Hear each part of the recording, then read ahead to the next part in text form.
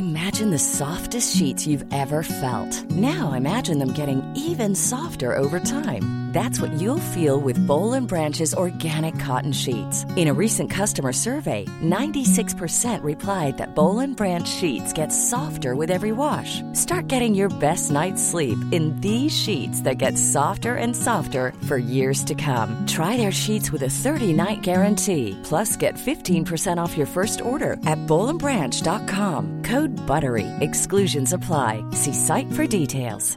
I'm Sandra, and I'm just the professional your small business was looking for. But you didn't hire me because you didn't use LinkedIn Jobs. LinkedIn has professionals you can't find anywhere else, including those who aren't actively looking for a new job, but might be open to the perfect role, like me. In a given month, over 70% of LinkedIn users don't visit other leading job sites. So if you're not looking on LinkedIn, you'll miss out on great candidates like Sandra. Start hiring professionals like a professional. Post your free job on linkedin.com/people today. Burrow is a furniture company known for timeless design and thoughtful construction and free shipping, and that extends to their outdoor collection. Their outdoor furniture is built to withstand the elements, featuring rust-proof stainless steel hardware, weather-ready teak, and quick-dry foam cushions.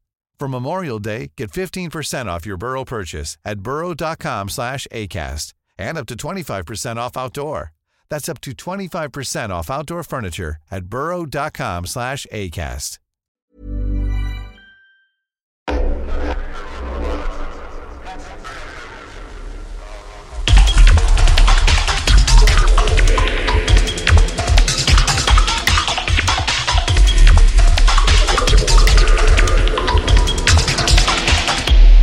This is not a diving podcast with Scuba. Welcome to the show. I'm Scuba. This is the Not a Diving podcast. Okay, episode 49, nearly done 50. That's a lot of weeks to be doing this for. About this time last year that I started really putting it together in detail, started recording some episodes, so we had a few in the bag before we got started. And yeah, it's a undertaking for sure, but a lot of fun. I have to say, I've really enjoyed doing it this year and enjoying planning the development of it for next year too. So yeah, thanks for listening, whether you're a new listener or whether you're a long time vet of the show. Thanks to all of you who are supporting us on Patreon. If you're not doing that already, then you can do. It's patreon.com/scubaofficial. There's a couple of different options there, which are both pretty reasonably priced and enable us to do what we're doing here, basically.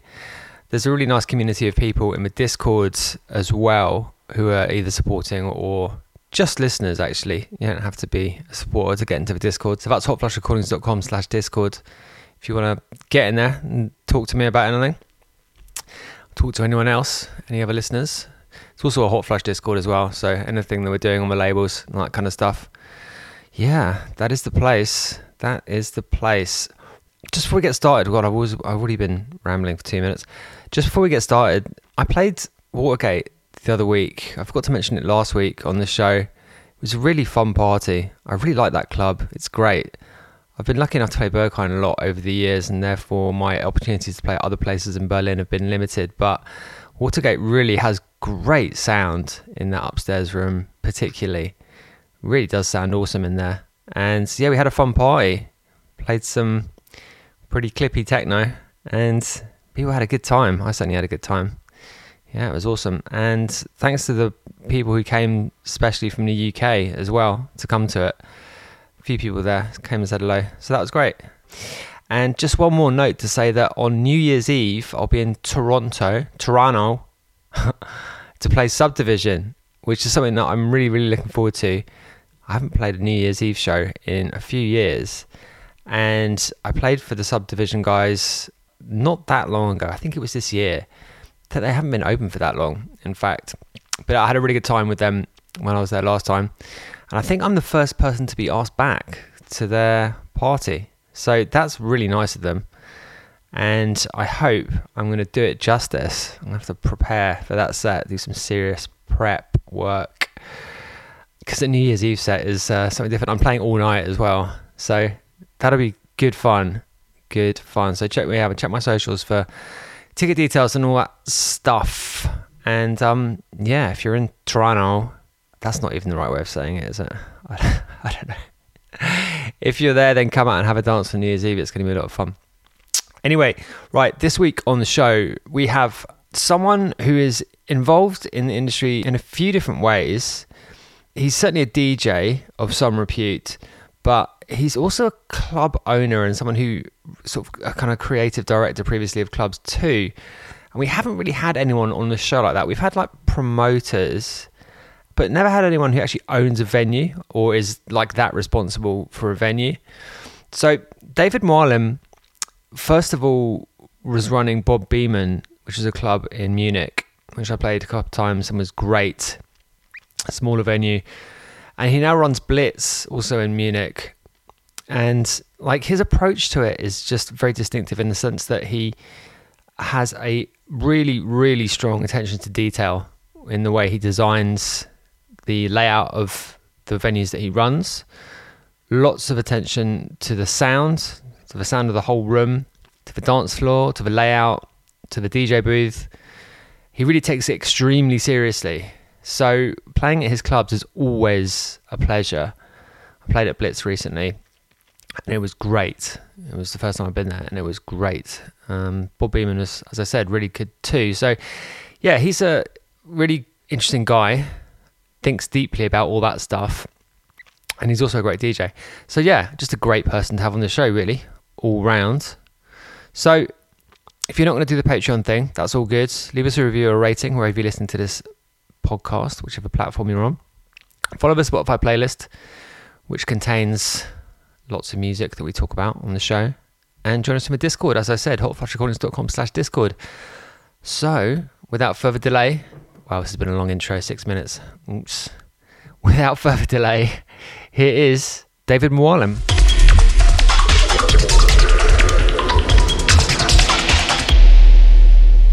David Muallem, how are you doing? Welcome to the show. What's going on? Thanks for having me. I'm pretty good.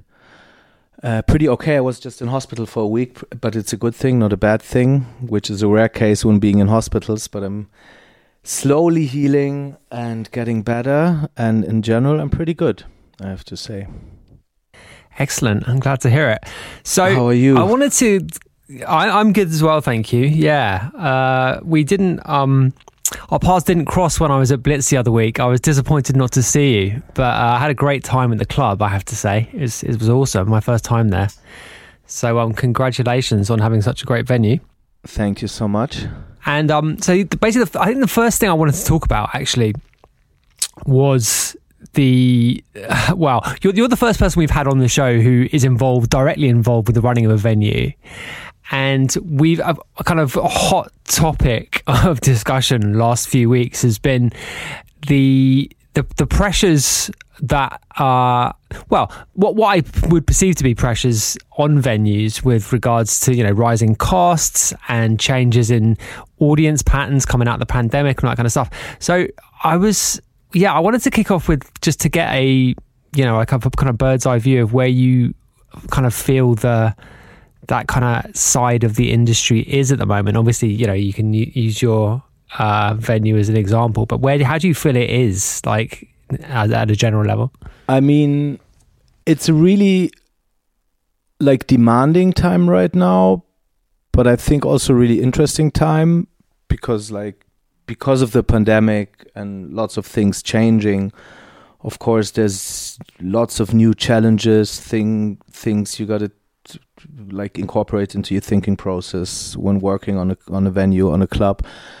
But I always try to think of these as positive things, as challenges, as change. If things would stand still and there wouldn't be dynamics in things, I might lose interest. So I see things pretty positive. But it's an interesting time. The pandemic is kind of over, but you can see effects. I have to say Blitz is going really, really well, and I hear stories from other parts of the planet where like venues and festivals struggle with ticket sales. We don't have that. We have a really good year past us. We opened in March, and but there's a lots of changes happening in the industry, and I caught myself in a position where I was kind of complaining also a lot about changes, things that I didn't like so much and so on. But I realized, in general, I'm a very positive person, and I always think it's my responsibility to design the little microcosmos that I'm in a way that suits me and push things in the right direction. So, I mean, it's a very broad question, because challenges, there's obvious financial challenges, rising energy costs, and also when you try to run a place and not focus on just the economic side of things, which is really important to me, because if I just want to make money, I would do something else. I still believe in something and have an idea about things and try to push things forward. So I think in general, when you look at the past 10, 15, 20 years, the industry has changed a lot. It became a multi-billion-dollar global industry, and there's obviously lots of things that bust my balls, or just I think, okay, that's not what it's about, because like the driving thing for me is it should be about music, and when I realize that things are not so much about music anymore, but much more about business, it kind of stresses me. But I realized it's better to focus on the things that give me positive energy and try to push things in the right direction, just for me and my little microcosmos, and stay away from the things I don't like. Right. Okay. Well, let me ask you a couple of specific things, which may be on the negative side. So, firstly, with regards to like rising costs, and you mentioned energy costs, like how much of that, how far has that affected the running of the club? Because I mean, at a kind of distance, it seems to me that like a lot of smaller venues, that is like less than 1,000 cap venues, must be facing pretty serious pressures with that stuff. So how much of that is a kind of growing concern for you? I mean, energy costs are a concern, but right now I have actually no fucking clue, because the thing is, right now the costs are still the same. Basically, we pay in advance, and then after a whole year, our landlord gives us basically, the invoice for the past year with the exact, amounts we have to pay. And right now in Germany, there's lots of like funding programs from the states to reduce rising energy costs, but it still didn't pass parliament. So it's really hard to say. Right now, the energy costs didn't affect our business so much, but I think we will see the change by the beginning of next year. But right now, it's really hard for me to estimate how it looks like. What I can say, for example, that like travel costs, since we started again operations in March this year, travel costs had a rise in between 300% to 400%, which is a lot. Wow, it's really a lot. Yeah, it's crazy. And then this combined with, talking about the negative things, it's like I always have the feeling. Or not even it's not even a feeling. It's like, for me, it's a fact that, I had these hopes during the pandemic that, I always see these like different players in the game. You have the artists, you have the venues, the clubs, you have the management companies, you have the booking agencies, etc. And basically that all have to work together on bringing the ecosystem back up again. And then I had this feeling like when all started again in March that nothing had changed, that like you try to book travel really early to avoid costs, and then like agencies hit you up with like travel invoices 2 days prior to a show with like crazy costs, and like just like kind of not giving a fuck, or like not caring about like the issues other people have. And which is kind of like stressing me out at some times, but the general like the cost that really got higher is like travel and all these extra costs that really, like, hotels got way more expensive, shuttles to and from the airport got way more expensive. We're talking about double the price here, which, you know, you could say, okay, like in Munich is a really special example because the airport is far out. So we're talking about like it used to be €60 one way to get shuttle an artist from the airport to the city and back. So one way was €60, so two way 120, and now it's like €80, which, you know, you could say it's only 20. You could say it's only €20, but that's how this whole business works. You know, it's like for every artist, every weekend, you know, 160 euros back and forth. And this times, like, sometimes we have 15 artists a weekend or like 8 artists. You know, it's kind of a lot of money, and like the margins in this business are so tight that, you know, you really have to take care of all these little things. And, you know, it's like, I don't believe in like getting like the you know, when you're like a tax accountant and you have rising costs for rent and blah blah blah for anything, you know, your customers, you know, your clients depend on you, so you get like your hourly rate up higher.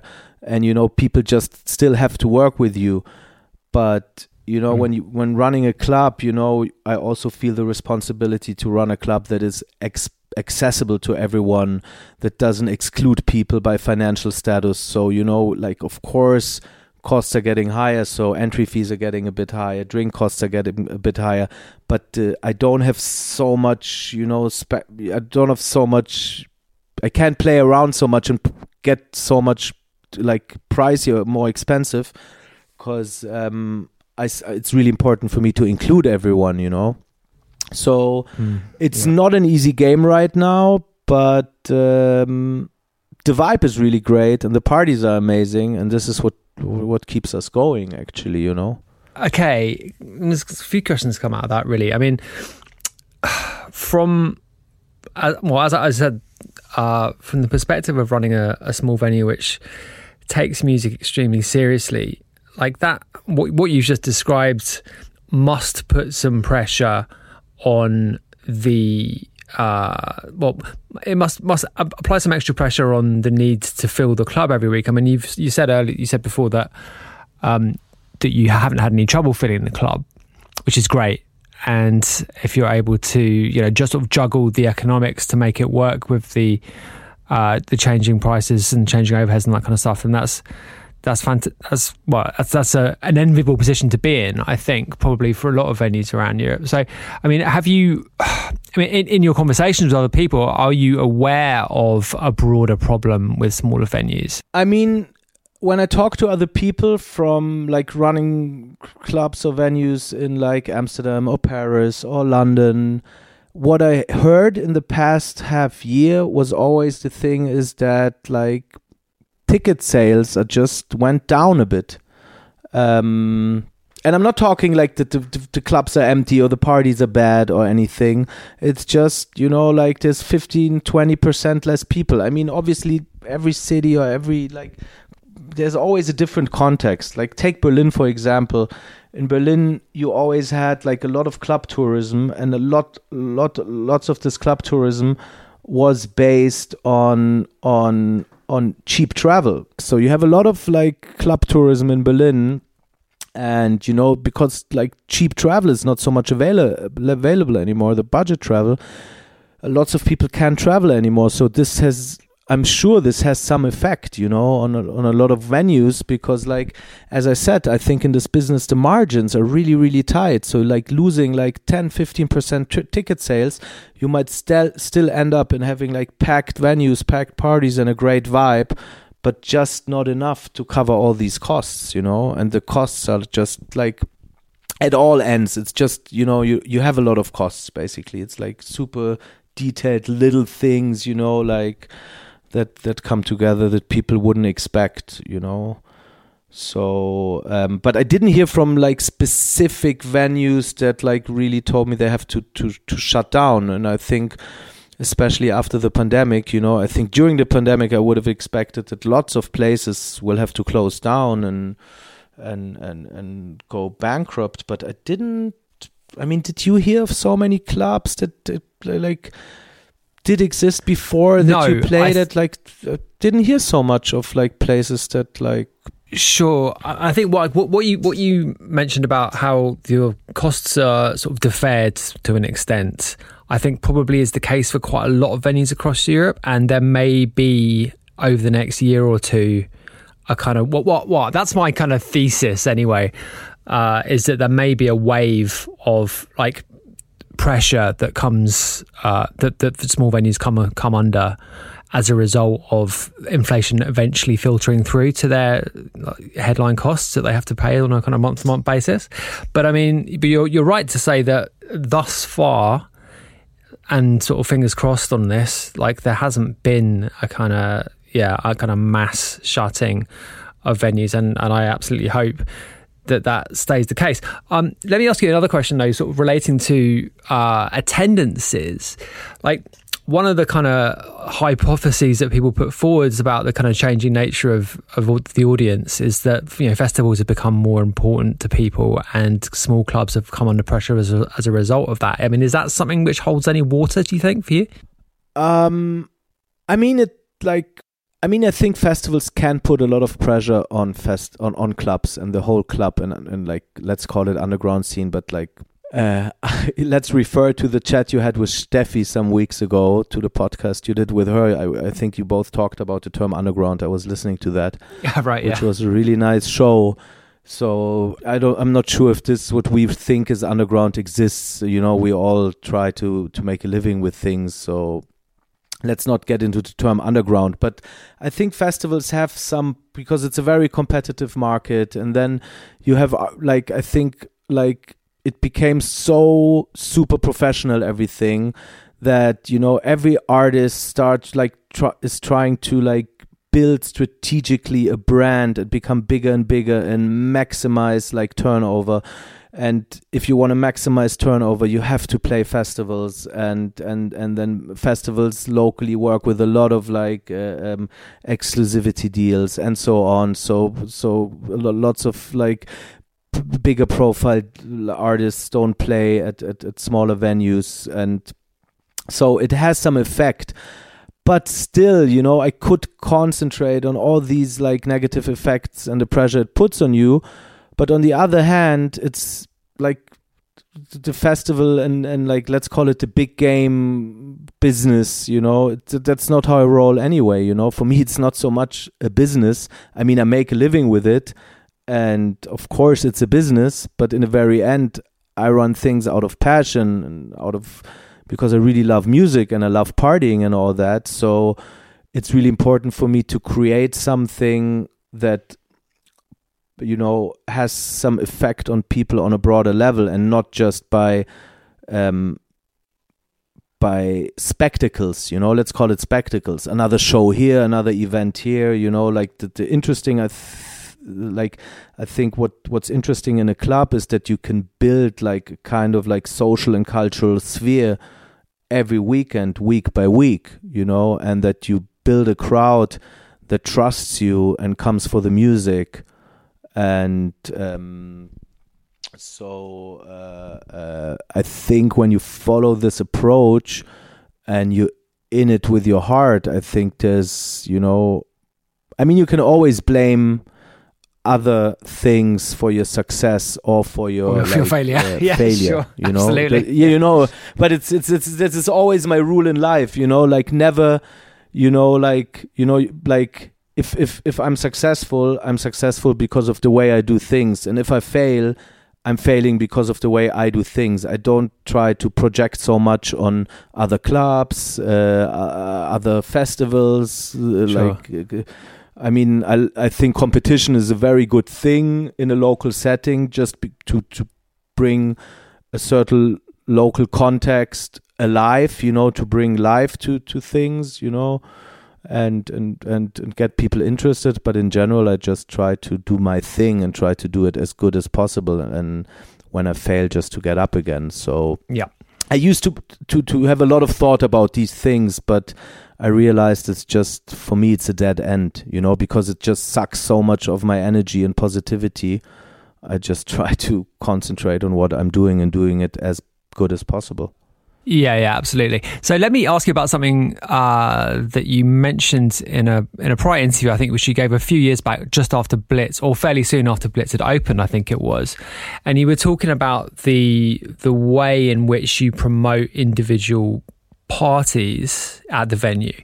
And so I want to get into the kind of your route into Blitz through Bob Beeman and all that stuff. But just keeping this specific for a moment, what you were saying was that there was a change in that you had to, I think that the quote was, you had to build a story around each individual party, and how that was maybe a shift from just having a much more of a kind of like a longer term kind of linear structure around the narrative surrounding the venue. So you can tell me a little bit about that. Yeah, it's like, the thing is, I came from you just mentioned Bob Beeman, the club I was running before. And it was a really, I mean, you remember it was a really small venue, just one small dance floor, and that's basically it. Like 98% of the club was just this dance floor and the sound system, and it was like, 200, maximum 250 people capacity.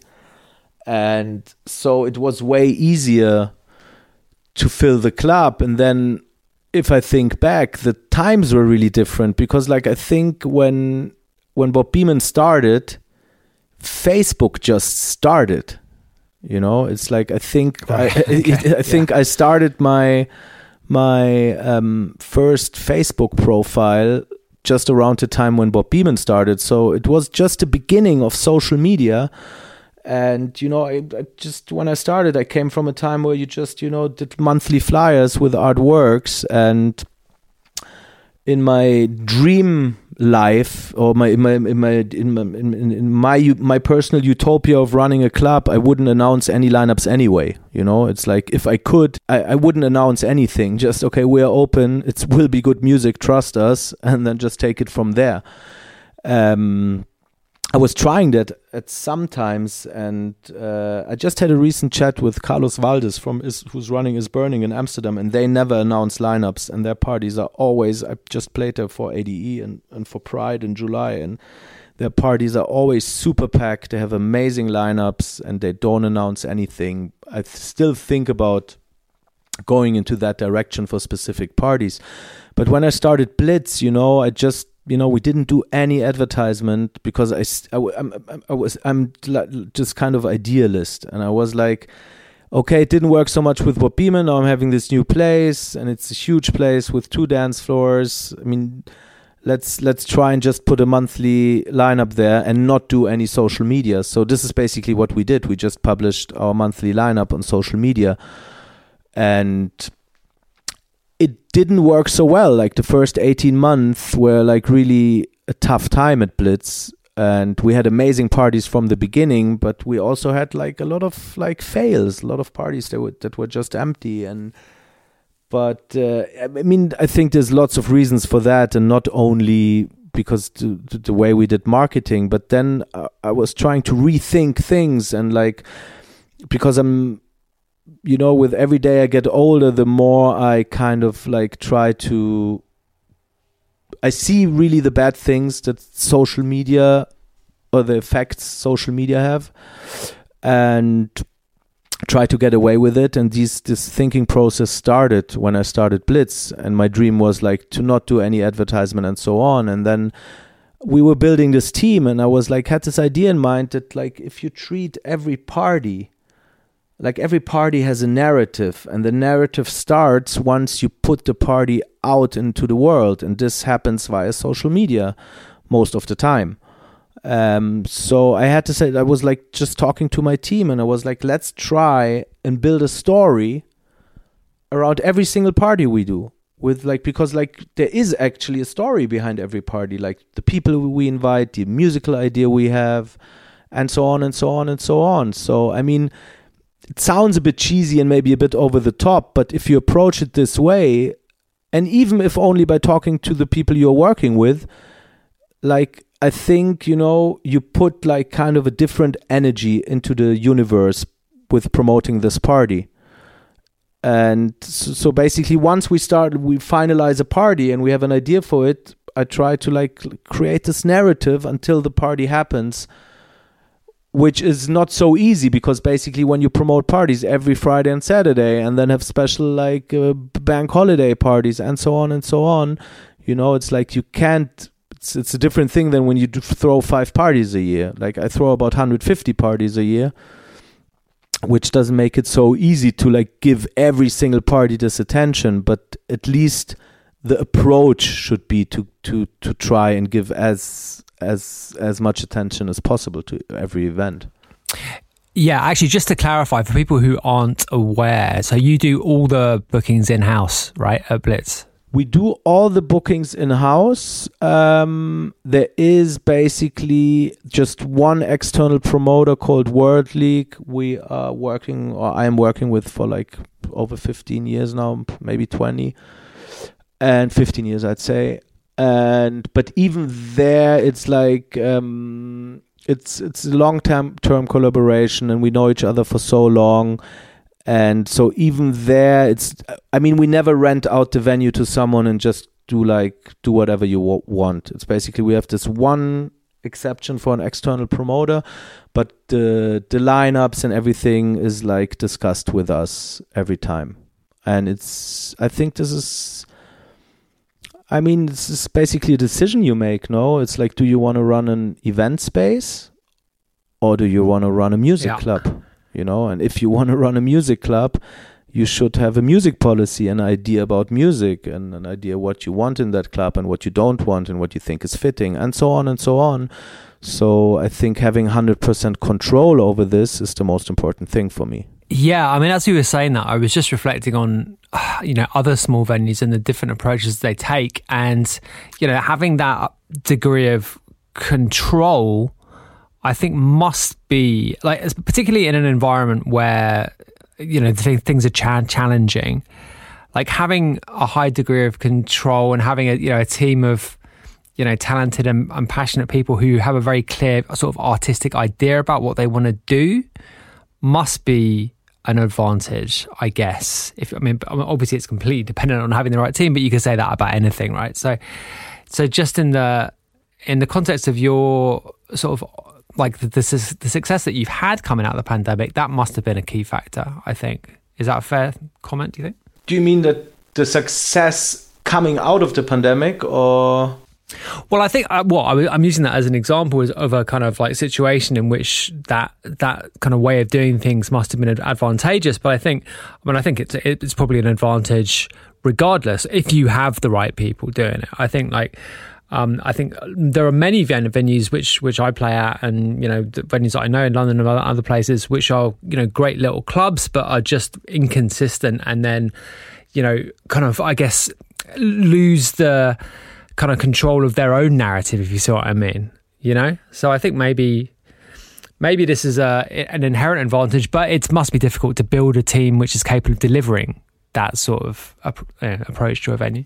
I think this is one of the hardest tasks in every endeavor, to be honest. Like building a team, and like especially after the pandemic, this was because like we were ending up with having no team basically. And after the pandemic, I was like, just like 15 years ago, I was doing everything myself, from accounting, like me and my partner, but like from accounting to marketing to like the booking to artist care to being there at night. It was like really like working 24/7, and at the same time bringing new people in and building a team.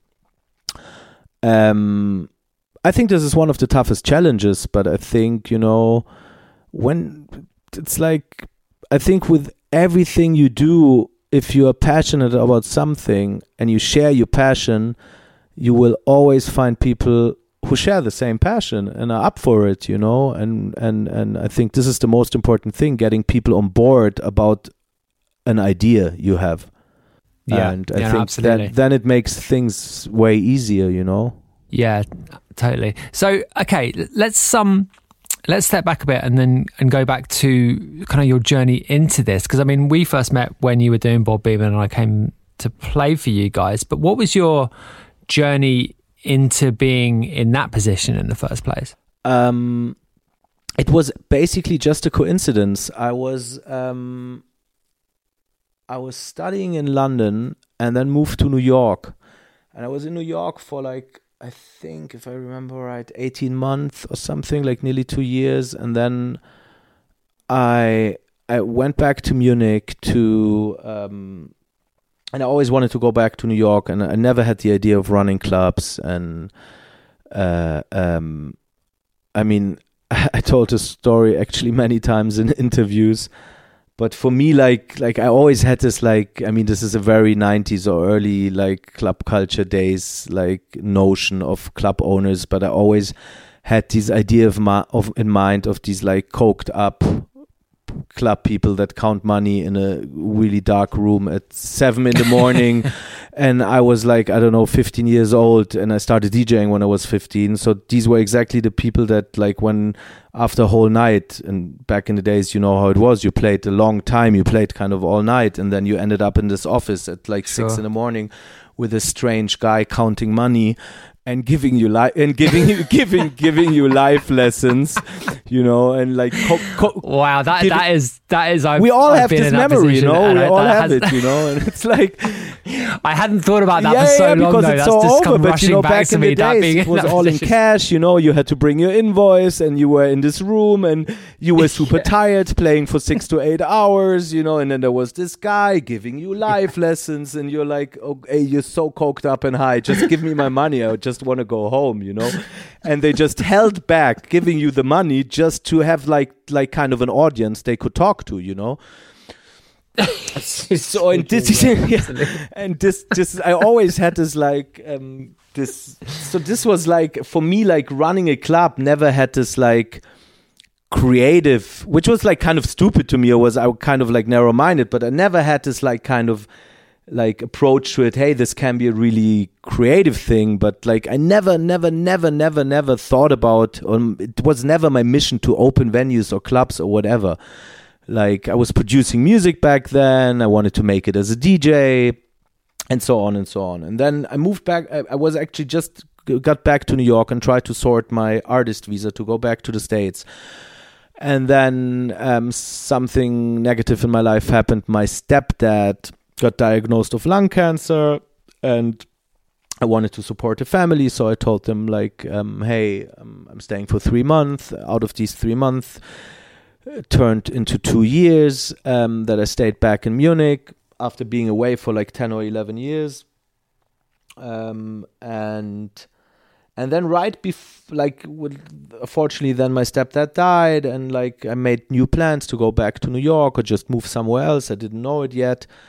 And then out of nothing, these guys who were running like this kind of shishi bar, like dance bar thing in Munich, approached me and were like, hey, we heard you're in Munich and we want to open a club, and we think you know a lot about club culture and music, and we're still looking for a musical director. Wow, so they just offered you the job, like, straight up? They basically, and the thing is, the club was not like, it wasn't like a venue where someone left a position and they're looking for someone new. It's like the Bob Beeman didn't exist at the time.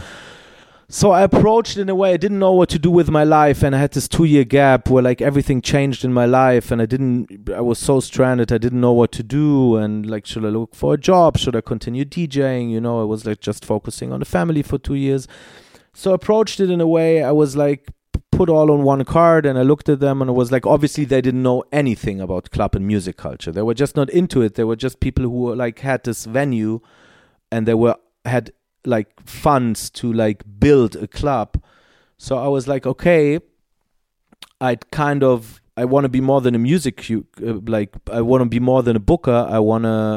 I could work on building like a brand, a club, like from sound system design to everything. Okay, let me stop you there for a sec, because that's quite a lot, right? So how had you acquired the vision? I mean, you mentioned that you've been DJing and you've been going to clubs and stuff. Can you be a little bit more specific about what the key kind of the key bits of experience that you'd acquired to get to that point where you were able to think in those terms?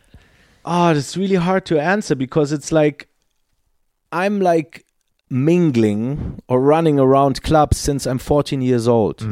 Yeah. It's just a sphere like nightlife and music culture. It's like this whole thing.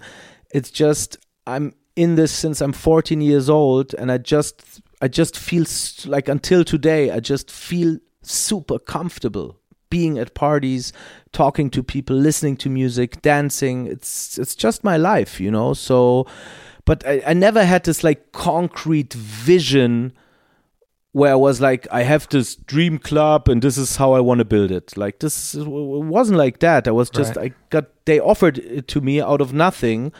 And then, I remember, it's so long ago, but I remember vaguely I was kind of like, I started getting into sound and sound systems at the time, or like a couple of years earlier.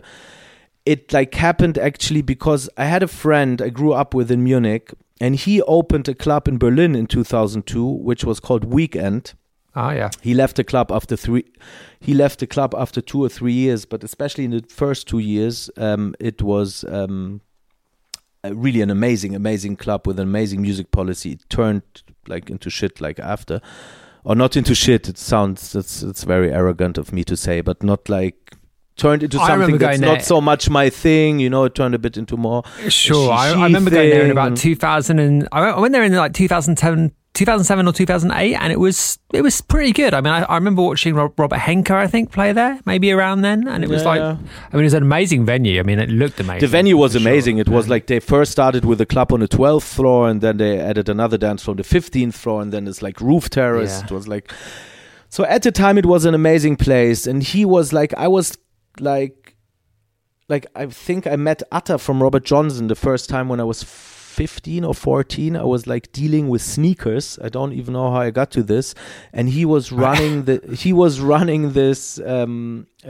working at Delirium record store in Frankfurt, and he was working with Alma, who until today runs she was running with Alex, this like I forgot the name of the booking agency, but they were running this booking agency together until today. They're like into booking, and I sold them sneakers, so there was this connection. And then the friend I grew up with was also connected to these people, and so Oscar, the guy who started Weekend Club, started getting into sound systems and asked Atta, like, I really love the sound system at Robert Johnson, can you help me, blah blah blah. And so because of this story, I started to get a bit into sound systems. And at the time, there was this club in Munich called Erste Liga, and I was throwing parties there once a month. And I invited Daniel Wang to one of these parties, and he was really into like sound systems and sound system design. And he once wrote, like I think 15 years ago or longer, he wrote this like online essay about sound system design for clubs. And like very like based on the early ideas of Paradise Garage and all these people and Larry Levan and how they built on the Loft and how they did these sound systems. And then I started, and I was really getting into sound systems, like the effect it has on people. And when you DJ, you play on a massive sound system, how different it is. And I was really frustrated at the time, first of all, because Munich didn't had any good sound system at the time, not a single one, to be honest. And then also, like, I always traveled a lot and went to parties all over the world. And, like, I even realized that some places have these amazing sound system brands, but the sound sounds like shit, you know? Right, yeah, exactly. Yeah, you know, they have had, you know, it's like in my mind, I made up this story. I mean, I don't even know if it's if it's reality or if it just came up in my mind. But the way I perceived things were like, when I started to engage in reading books about club culture, was like in the 70s and 80s, it was all about like a DJ, a club, and building this crazy sound systems. And then somehow in the 90s, it all had this like kind of like do-it-yourself approach where like you just put two turntables in a room and boom, here you go. But people didn't care so much about sound systems anymore, which was the core, really the core of like building clubs and club culture and dance music culture. And it totally makes sense that it's so important. And then in the late 90s and early 2000s, all like before that, no one talked about Martin Audio, Function One, and all these brands. And all of a sudden, parties started announce like their lineups with like including Function One sound system and and all this like obsession with sound system brands came up. But still, I traveled and it sounded like shit. And because of this, like because I met Daniel Wang and had a lot of talks with him, I started to like. I was like, what changed and what was different in the beginning? And then I started reading and getting into like acoustic design and so on. And now closing the circle, getting back to how these guys approached me to running a club, I was like, hey, they have money. They don't have no fucking clue what they're talking about. They have no clue about like club culture and anything. And I just put it all on one card and I said, okay, I can be your creative director from day zero, basically, from day one.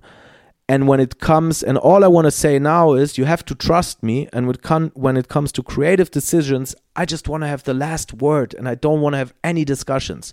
Please don't start me with like, hey, we have this friend and he's a great DJ. And you know what I mean? I was like, I want to have the last word. And they basically kept the word for like 5.5 years or 6 years. And basically I left the club straight away once they didn't keep the word. And right, that was it. So let me ask you then, you were doing it in a similar way that you're doing Blitz, so you were booking all the parties and doing everything without any outside promoters and all that stuff, the same concept? It was basically exactly the same, you know. It's like the first time Carrie Chandler went to Blitz, he looked at me and was like, you know, David, I didn't expect anything else from you. This looks and feels like Bob Beamon on steroids.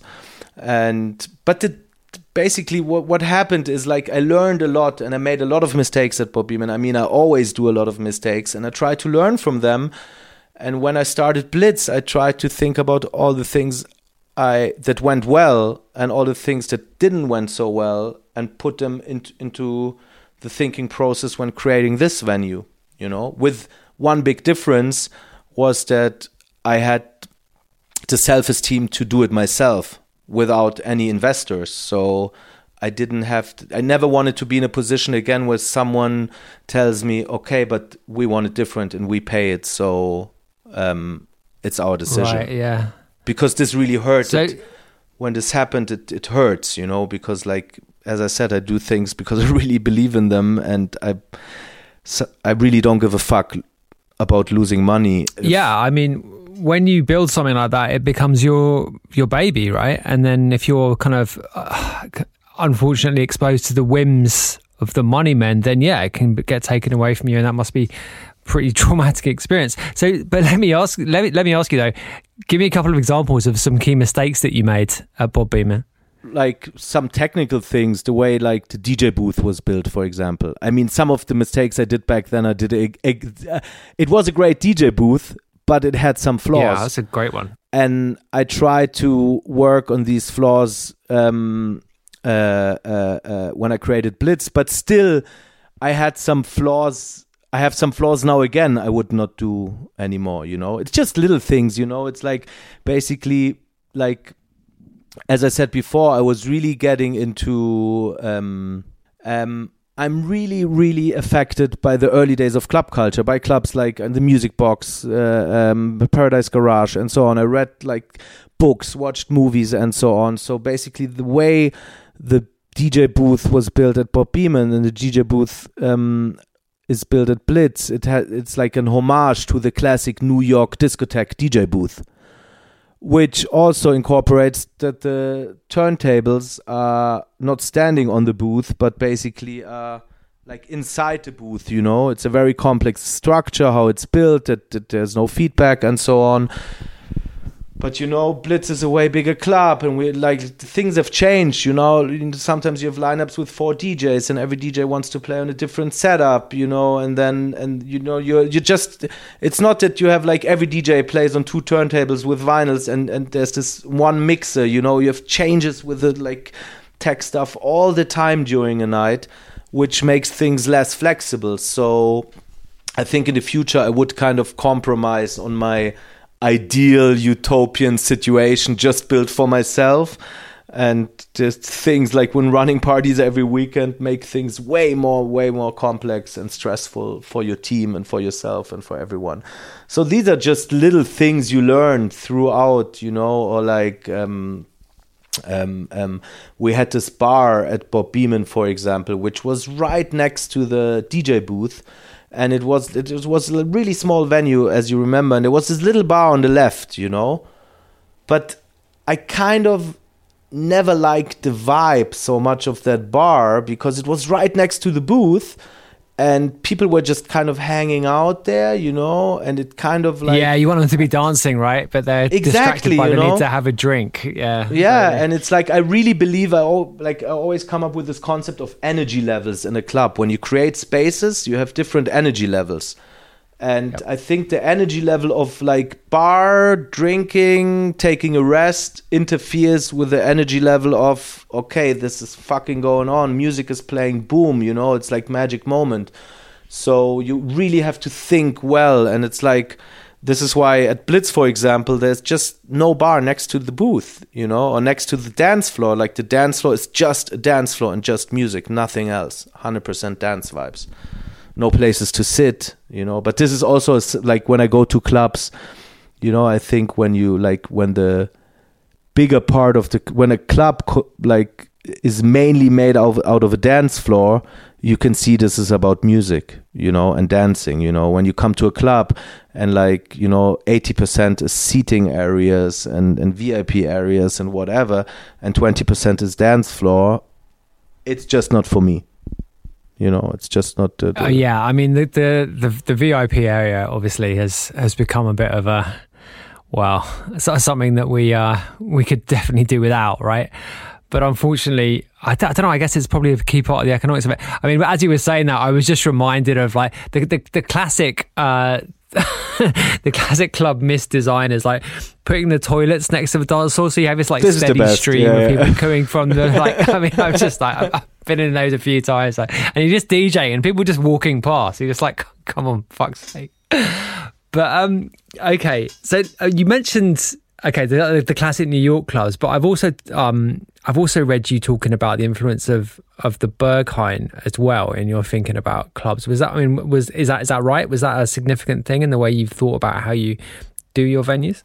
Yeah, for sure. But it's, you know, basically since I walk through Clubland and since I'm in this sphere, walking around, experiencing parties, you know, obviously there's some things you feel comfortable with and some things you don't feel so comfortable with. And this accounts for every party and club I've been to, you know. It's like as a 16-year-old, you know, a 15-year-old, when I went to some posh places, I felt uncomfortable. You know, it's just not my thing. And I totally appreciate and respect that it's a thing for lots of other people, but it's just not my thing. I felt uncomfortable. And on the other hand, there were other parties and clubs and so on I went to, and I felt really comfortable.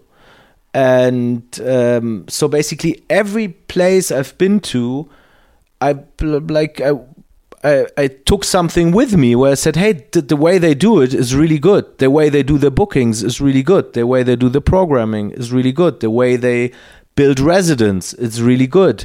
The way when you get into like behind the scenes of a club, you know, you can feel the way they treat employees is really good. The way they, you know, and you have a bad and a good example for everything.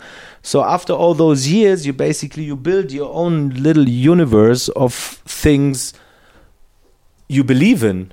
You know what I mean? It's like and I've spent lots of time at Berghain, you know. I've spent a lot of time there. Like, I think I went there the first time in 2004, and since then, like, had like amazing, crazy parties there. So, of course, this had an effect on me.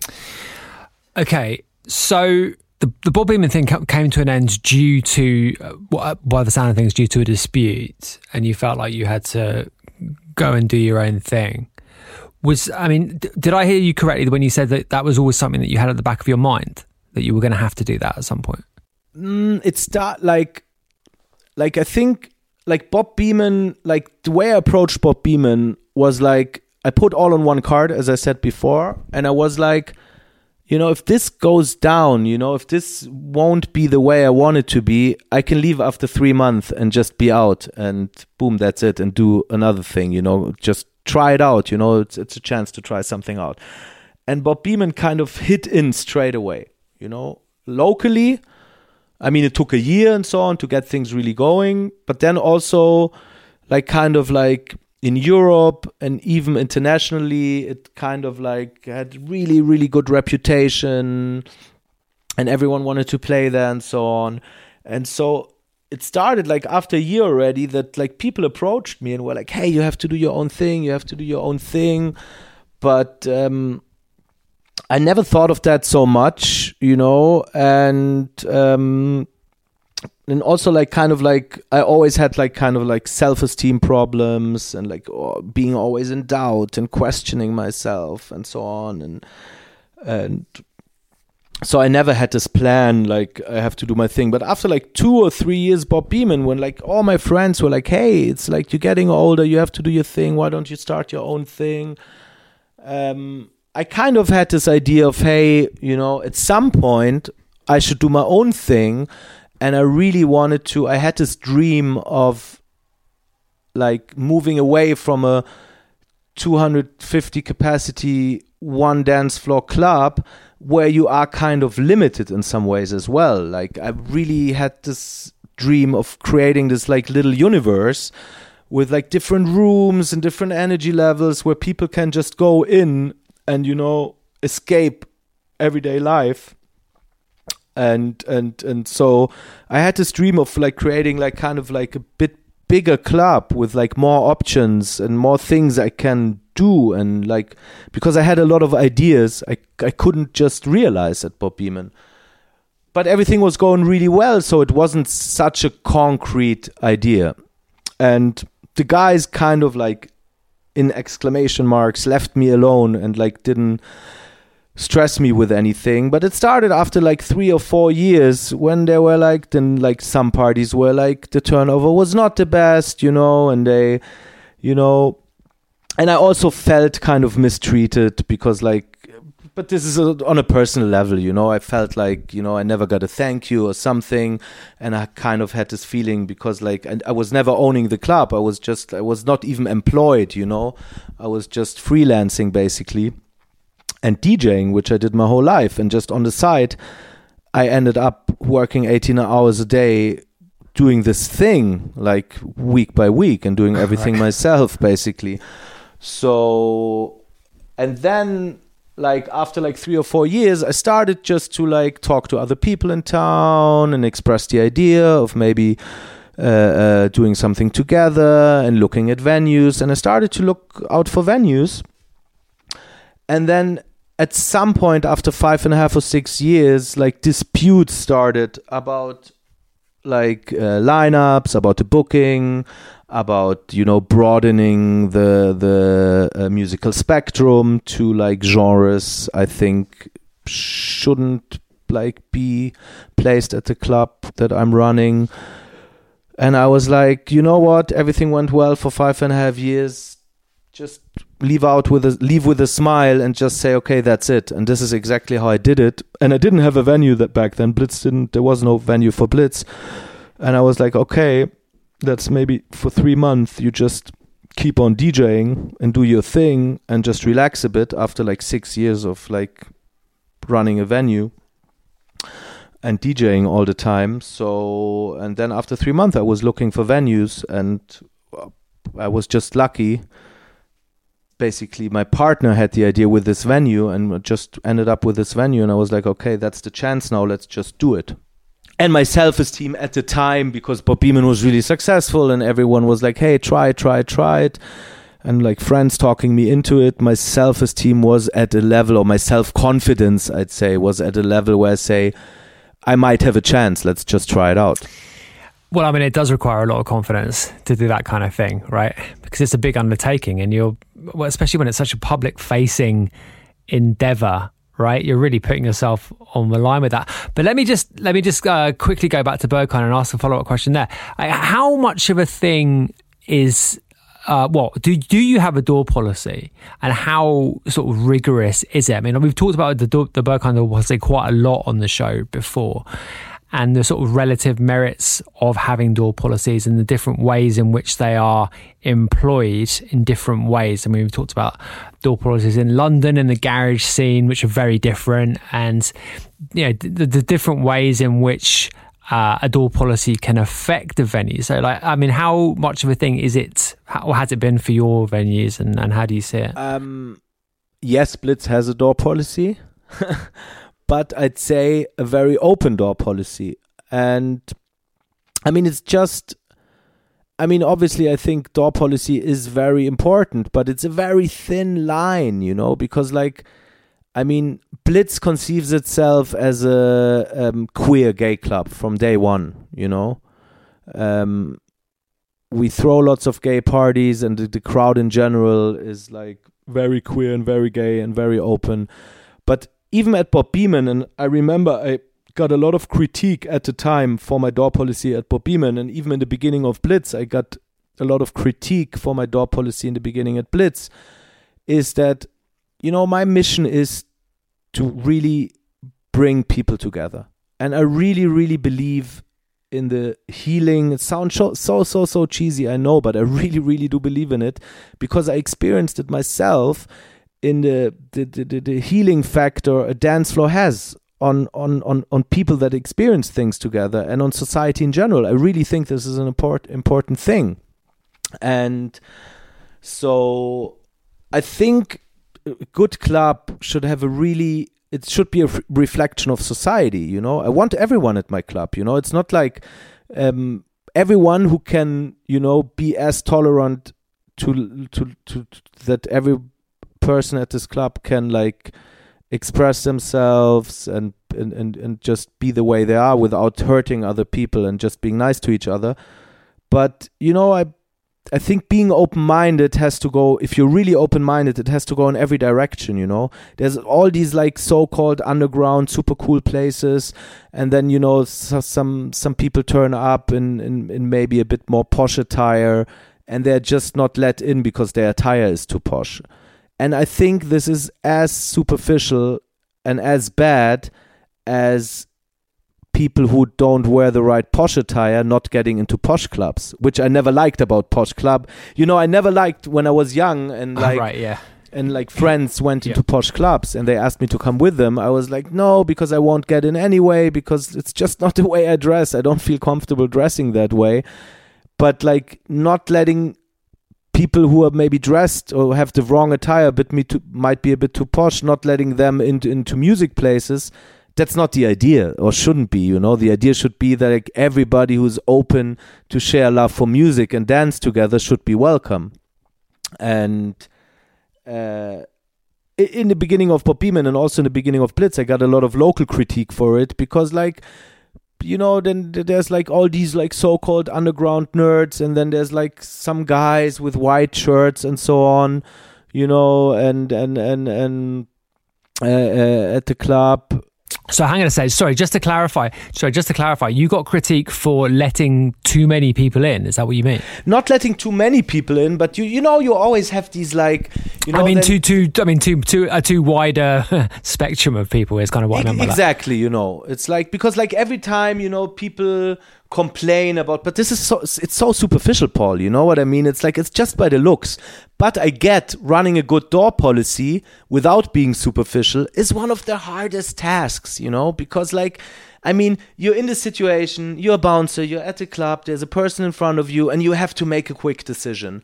So obviously the visual impression of someone is one of the first things you see, but still there are ways, getting people into a quick chat, to just kind of like feel a vibe, if there's a vibe going on. And so I think, yes, there is a door policy at Blitz, but it's very, very open. It's just bringing the right people together, that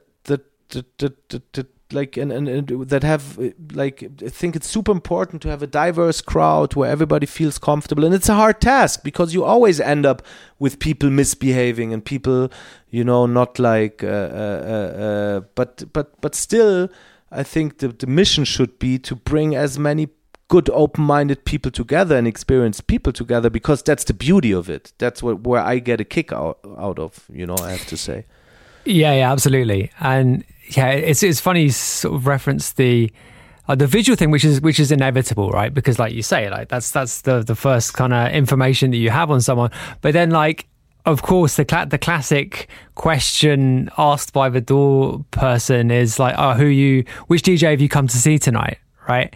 Which is a pretty good way, I think, probably of sort of separating people into one category or another. But then there is more than that as well, right? Because it is a sort of like a vibe that people give off, and like, you know, some people just don't belong in a rave, right? And it's a really difficult thing to say to someone. It's a really difficult job to do, I think. You know, it must be very tricky to do it effectively. It's a very thin line, because like basically what you promote as I mean, they're different, you know, that there's like posh clubs who promote exclusivity, you know, but we're talking about special music places, you know. I think when it comes to these places, you basically promote inclusivity, and the first thing you do at the door, you exclude people, right? You know, which doesn't make sense. You know, you promote inclusivity, but you know, what it's about is that a lot of people in society can't cope with inclusivity. They can't cope with like homosexuals kissing each other, sure. You know. So I think they won't, like, it's not for them, you know. And I don't think it's like, you know, it's my mission is not to build a space for everyone, but to build a space that is laid out to the way I believe in things, and hope the right people join, you know. But it's a very thin line, you know. It's like, you know, I always have problems with our door team, you know, because I always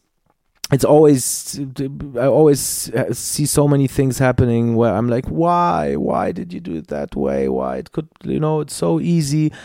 But, you know, I'm not standing there all night for like 8 hours, and I'm not having like people you turn away being aggressive and all of that, you know. I think it's a really hard job, and it's always easy to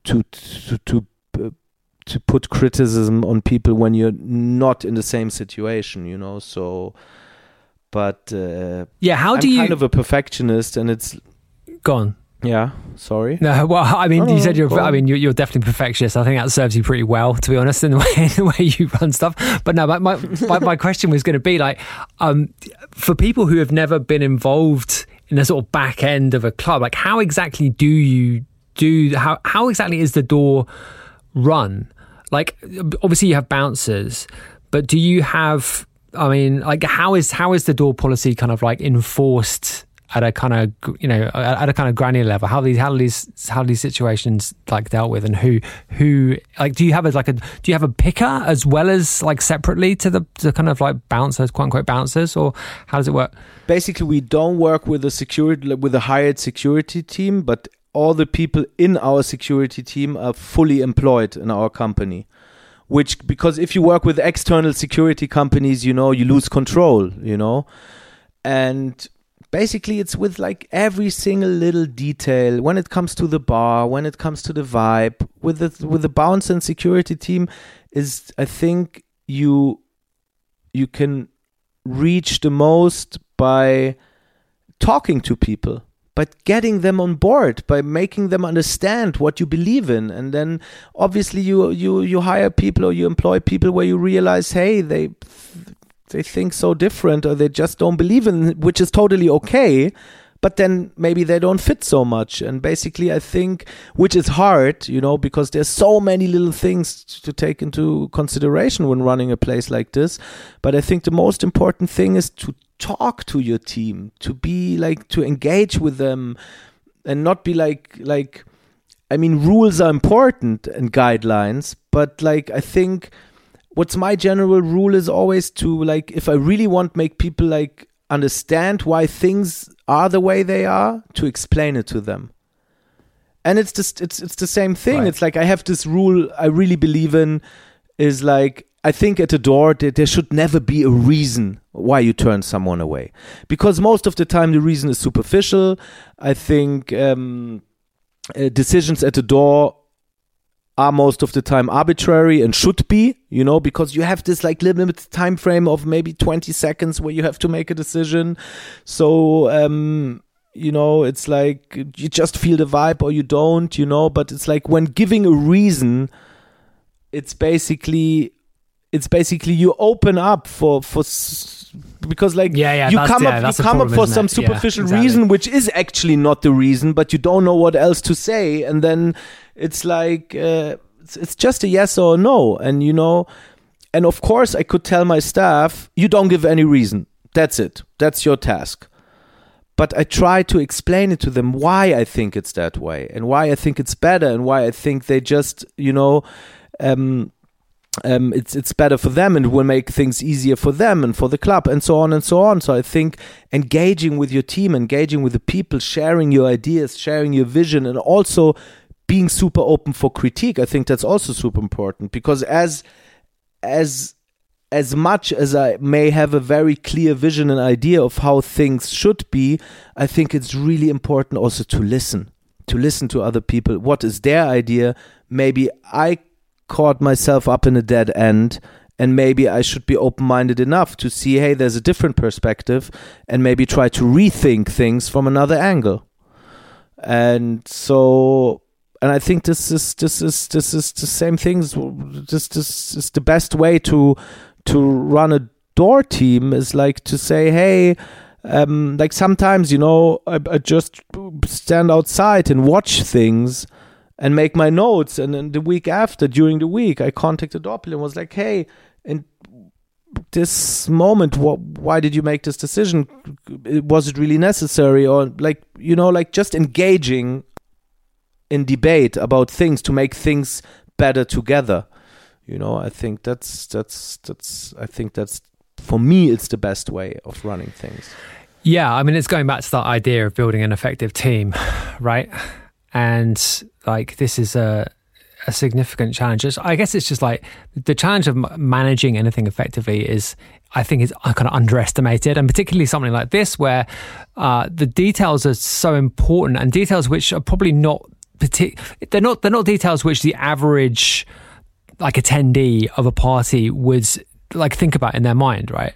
So lots of people don't. I mean, going back to the sound system thing, like the importance of sound systems, I think everyone knows when there's good sound in a club, but like for a lot of people, for the casual club goer, it's not at the forefront of their mind when they're picking where to go to, right? And I think having someone who takes that as seriously as you do, and as certain, there's a few other people like you, not enough people like you, frankly, but also it extends to stuff like the door policy and taking these things like seriously at a level which it's not completely obvious that you should take seriously. Do you know what I mean?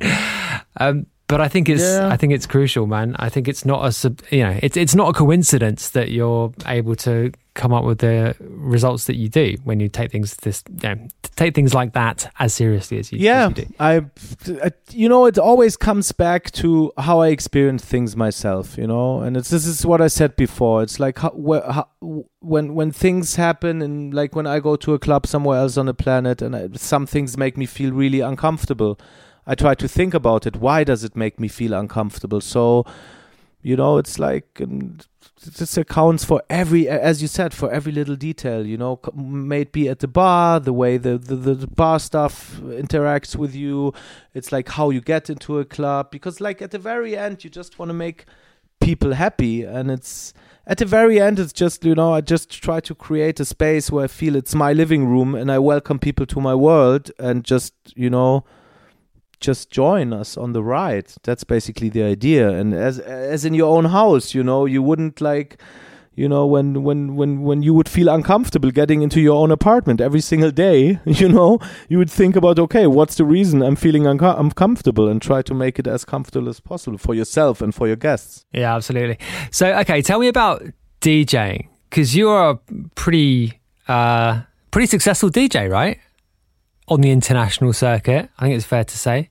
But it seems like it's almost an afterthought from your career as a kind of club proprietor, or I don't know. How do you? What is your kind of job title actually? Before I ask you about DJing, how do you see yourself? Oh, I really have no clue what's my job title, to be honest. I don't even know if it's what I'm doing as a job, but it's I can tell you about how I conceive myself, and I don't conceive myself as a gastronomy guy. I don't conceive myself as a like super entrepreneur, club runner, whatever guy. I conceive myself mainly as a DJ. And this is where my... Right, well, there you go. Okay. This is where my motivation, this is what I'm doing since I'm 15 years old. And I love music. I'm a passionate music lover. And music and sharing music with people, this is one of the most important things in my life. You know, this is what's driving me every single day. And this is also the exact driving force that made me work on the clubs in that way. Because I was like, okay, this is... I love to share music with people, and when I'm sharing music with people in an environment where I'm like, okay, the sound sucks and the vibe sucks and the crowd sucks, and why am I doing this? This is all bullshit, you know. And then you have these other experiences where you say, oh, it's amazing. And obviously, when you like work in a club, you try to do it in a way that that serves you from the music lover perspective, at least in my situation. So everything I did was from the perspective as a DJ, from all the clubs. Well, that makes a lot of sense, right? And I think it's actually really important for clubs in general to have a DJ by their side, you know, that helps them to take things into incorporation or in consideration that has a certain perspective where music is at the center of things. But I mean, all this blah blah, sorry for that, but it's just my microcosm. It's just my, you know, little perspective. You know, there's so many different approaches that are all valid and all there for a reason, but I'm really interested in creating music places because this is the motivation. This is when I think, you know, it's always when people ask you these questions, you start thinking about it. It's not something I think about in my everyday life, you know, but when you just ask me and when other people asked me in the past, you know, I think this comes from my conceiving myself as a DJ because this is the approach I'm doing things, you know, that like... Also in nightlife, I think there's so many things that it's really important for me that music is at the center of things, because I think things that happen in nightlife, all this hedonism stuff and drugs and sex and like all these things happen, they are great and they should be there. And I love all of that, but music should be at the center of things that brings the people together, and all these other things should be sidekicks to the music. And there are certain places where, like, you know, there are certain clubs where it's only about taking drugs, you know, that I conceived as drug-taking communities where music is one little side player of a lot of other things, which is totally okay. Sure. But not so much my thing. Yeah, absolutely. You know?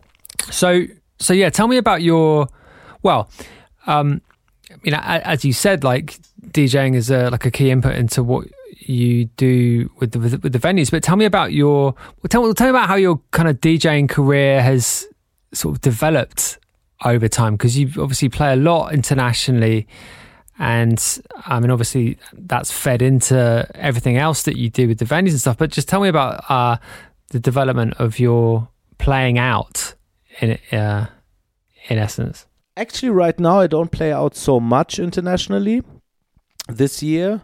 Mainly I didn't focus. But you certainly have in the past, right? I have in the past, yeah. It became more and more and more with every year. And this year, like after the pandemic, it went a bit down, but mainly like I told you at the beginning of our talk that I just came out of hospital. I just tried to. I don't remember when was the last time you saw me, but I used to be a very heavy, big guy. And in the pandemic, in the beginning, I was like, okay, like your nightlife for so long, being like partying every weekend. Now, what are you doing with your life now? And I kind of like changed my life habits and lost 84 kilogram, which is a lot. It's basically, I think, more than you. That is a lot. I know. So that's a huge amount. Yeah, right. And basically, right now, I'm going through a lot of surgeries because of all this excess skin you have when you lose so much weight and blah blah. So this is like after the pandemic, my main task was like to work on my body and get Blitz back on its feet, because like before the pandemic, I had a running team and I was playing like, I don't know, 6-8 shows a month, and then once a month at the club, and the club was going really well. But now after the pandemic, I was like, okay, this club needs my full attention right now. So I was concentrating back on the club. But the thing is, I never approached my DJing in a career sense, you know. I never was like, okay, I have a yearly plan, I have to grow the turnover, and I'm really like this, like the way I totally respected the way things are nowadays, and also young kids approach their careers, but I never I never had the perspective of a career to begin with. It's not my career or something. It's like, I love playing music, and I always had this like approach to it. I love sharing it, and when people are interested in me sharing my music with them and invite me, I'll do that. If I feel the context is right, you know, and if I feel it makes sense to do it. So it's really hard to say when getting asked how did this all come together and how did your career build and so on and so on. I never thought of it as a career. I was just doing my thing, and more people got interested in what I'm doing, and this is what I think I will keep doing for the rest of my life. You know, right now, for example, I just drew back from social media entirely. You know, I just stopped doing social media like half a year ago or so, just because I was like, hey, it's just not who I am, you know. And I was always like, I think I'm talking to so many artists in recent years, and they're like, we hate social media, and it's so much stress, and I'd rather concentrate and digging amazing music and go to the studio and stuff, but we have to do it. And I was the same. I was like, social media, it's so much stress, and I don't want to do it. It just stresses me out, and I don't want to do it.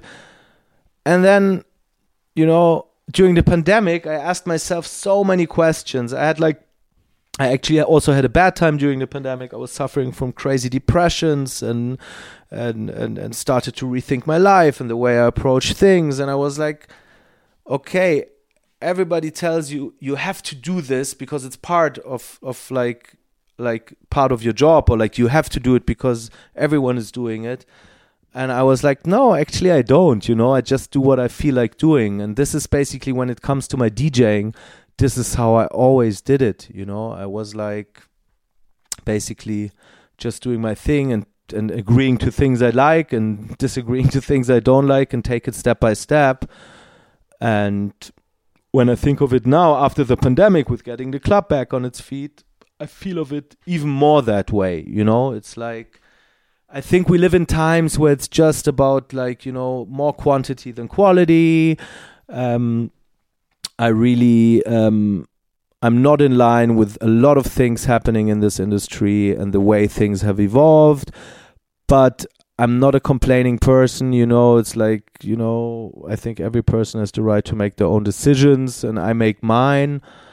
But I don't, for me, it's important to be in a really beautiful environment with beautiful people and share music.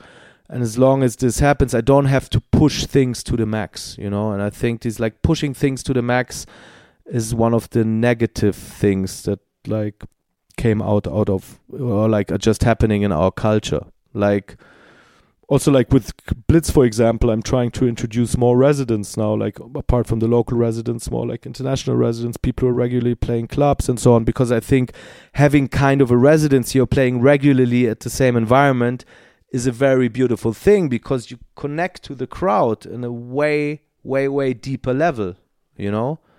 And I think that's way more important than just, you know, like playing 15 gigs a month and you're just stressing yourself and you're suffering from, you have mental health issues and you have physical health issues, and you just, and the creative side of it like goes down and down and down and down, because you just end up going from club to club to club to club, playing for 2 hours, playing the same set and so on. And I think that's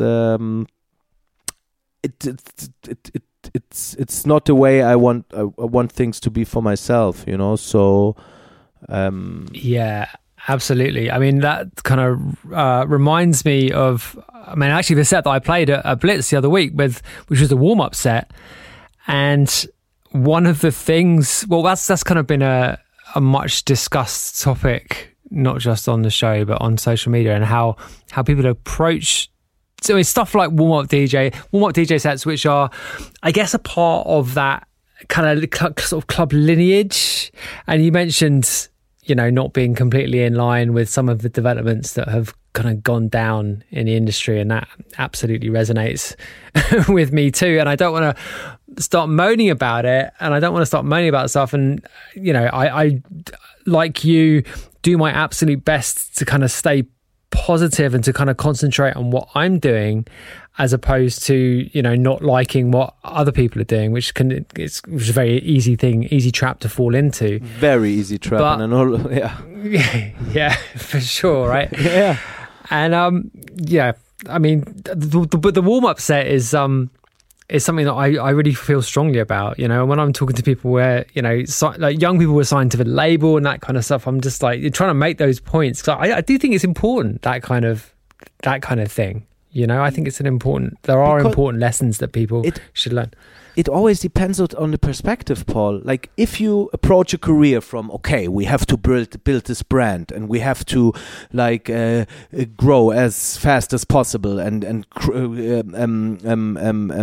bring up the turnover and more money and more shows and more credible shows and more this and that.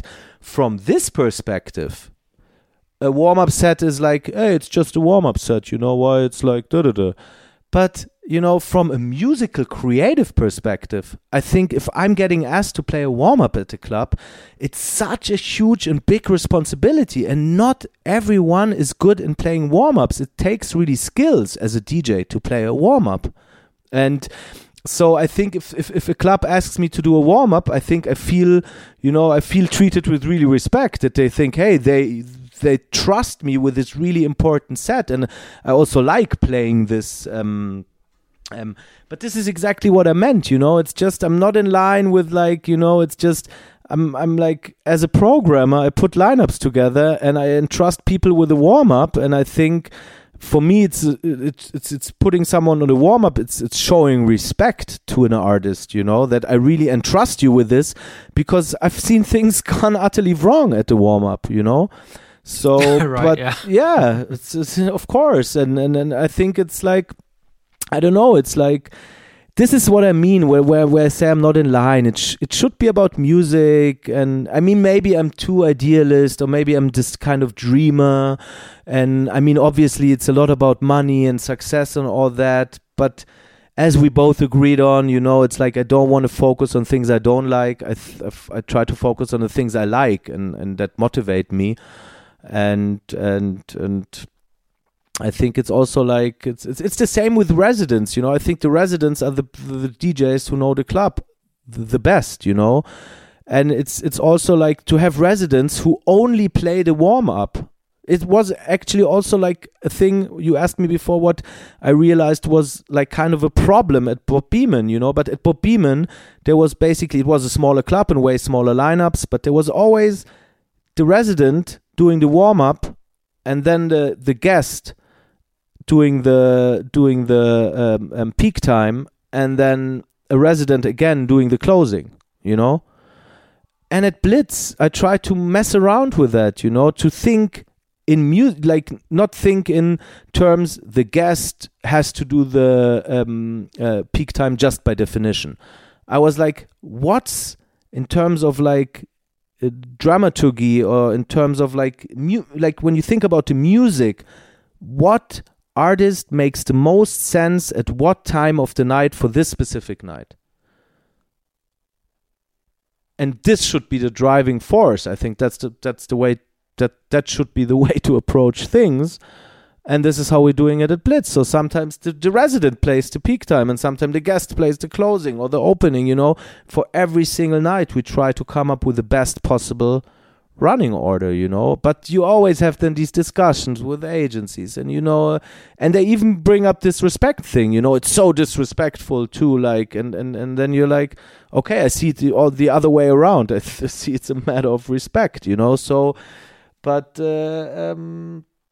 yeah, it's I think this warm-up thing is like, it's also, you know how it is, Paul. When you ask all the DJs, they will say exactly the thing that I'm saying now. The warm-up is the most important set, you know, and it's like, yeah, and you have to be skilled.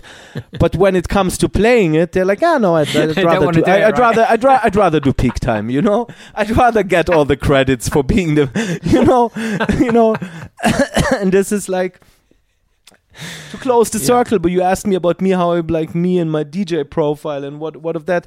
I really don't give a flying fuck about my profile, about my career, what people think, how big he is, how small he is, what prestigious gigs he played.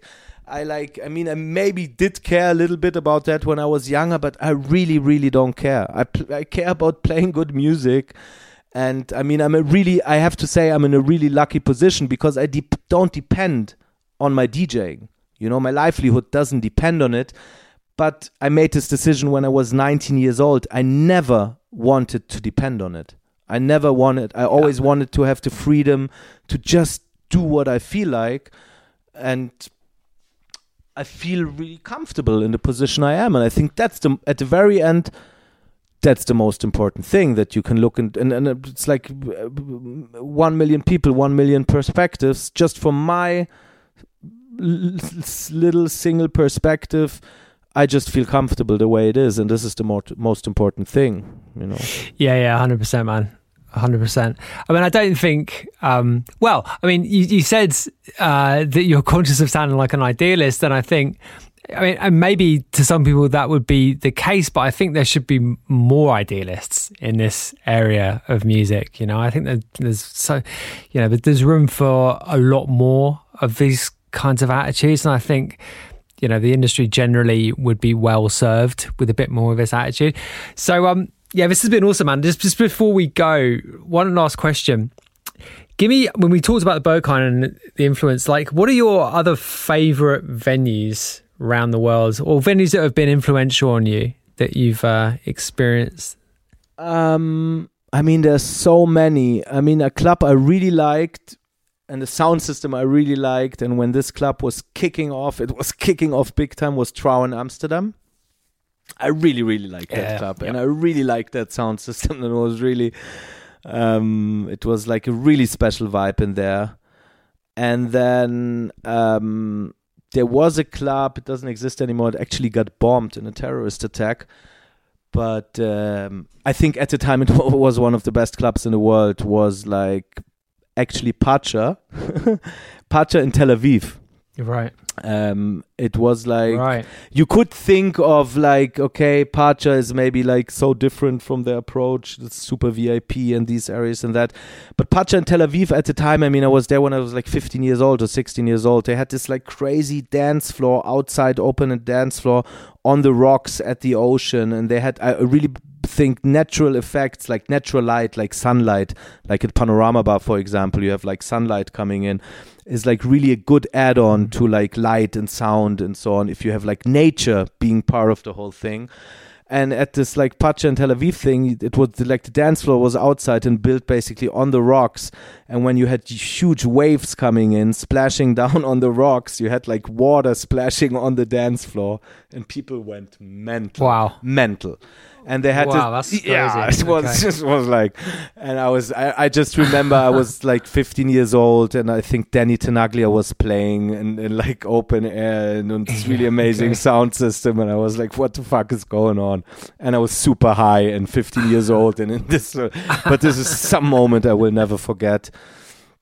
And then there's like, I don't know, there's some dance floors where I feel like everything is, I mean, for example, Amnesia in Ibiza, you know, it's like the way they do things. I mean, it's hard for like, I don't know, 8,000 or 10,000 capacity club, you know, like super club, you know, to not be commercial in some ways. And there's so many things the club is doing, you know. I'm not in line with like selling water for 16 euros and so on, you know. There's so many things. Like I'm sure so many things will say, okay, like we didn't expect like you to come up with this example now. But to be honest, I think every like music lover or dance music lover who has been at Amnesia at the Terrace when like vibes are kicking in big time on the sound system with this roof, it's like it can be mental, out of control. I totally agree. It's one of my favorite clubs. Absolutely, it's actually the way it's built, the physics, in terms of the way it's set up, the way it sounds, the way it feels, the way it's built. I think the Terrace at Amnesia is one of the best dance floors on the planet. Yeah. But totally agree. I could go on and go on and go on about like lots of great dance floors. You know, it's like I think it's and some of them are so different. Like Robert Johnson, you know, it's like such a small 200 capacity venue, but when the vibe kicks in there, it's also like magic, you know. But I think it's most of these clubs have the same little secrets, and this is what I try to learn and put into the way I build spaces. Most of them consist mainly of a big dance floor. So 90% of the area in the club is dance floor, have a massive crazy sound system, and just a DJ booth like kind of like inside the crowd where it's like not too high and too far away, you know.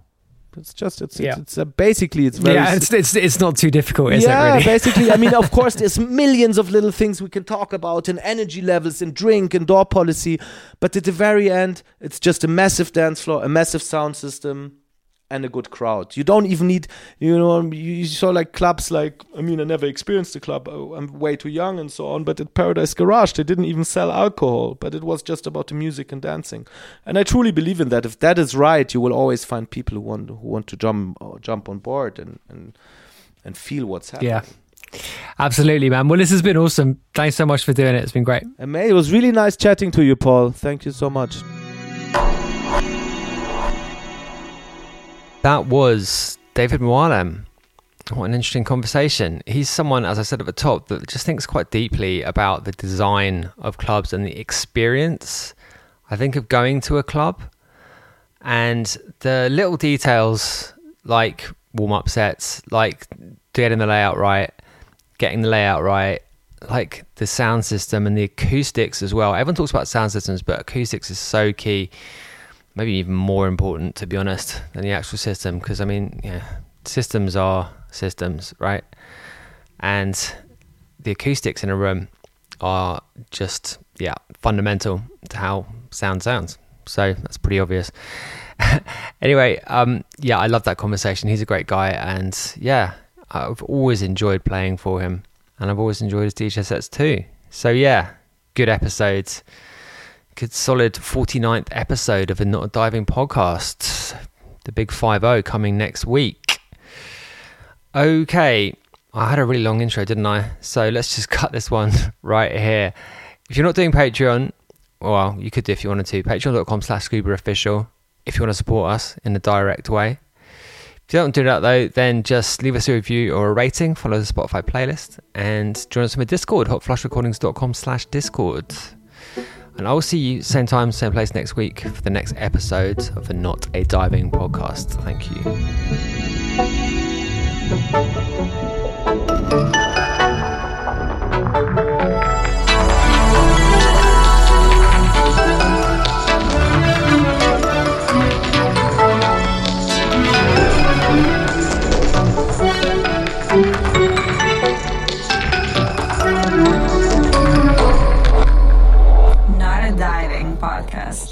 Scuba. Mom deserves the best, and there's no better place to shop for Mother's Day than Whole Foods Market. They're your destination for unbeatable savings, from premium gifts to show-stopping flowers and irresistible desserts. Start by saving 33% with Prime on all body care and candles. Then get a 15-stem bunch of tulips for just $9.99 each with Prime. Round out Mom's menu with festive rosé, irresistible berry chantilly cake, and more special treats. Come celebrate Mother's Day at Whole Foods Market. Planning for your next trip? Elevate your travel style with Quince. Quince has all the jet-setting essentials you'll want for your next getaway, like European linen, premium luggage options, buttery soft Italian leather bags, and so much more. And it's all priced at 50 to 80% less than similar brands. Plus, Quince only works with factories that use safe and ethical manufacturing practices. Pack your bags with high-quality essentials you'll be wearing for vacations to come with Quince. Go to quince.com/trip for free shipping and 365-day returns. Hi, I'm Daniel, founder of Pretty Litter. Did you know cats tend to hide symptoms of sickness and pain? I learned this the hard way after losing my cat, Gingy. So I created Pretty Litter, a health monitoring litter that helps detect early signs of illness by changing colors, saving you money and potentially your cat's life. Pretty Litter is veterinarian developed, and it's the easiest way to keep tabs on your fur baby's health right at home. Go to prettylitter.com and use code ACAST for 20% off your first order and a free cat toy. Terms and conditions apply. See site for details.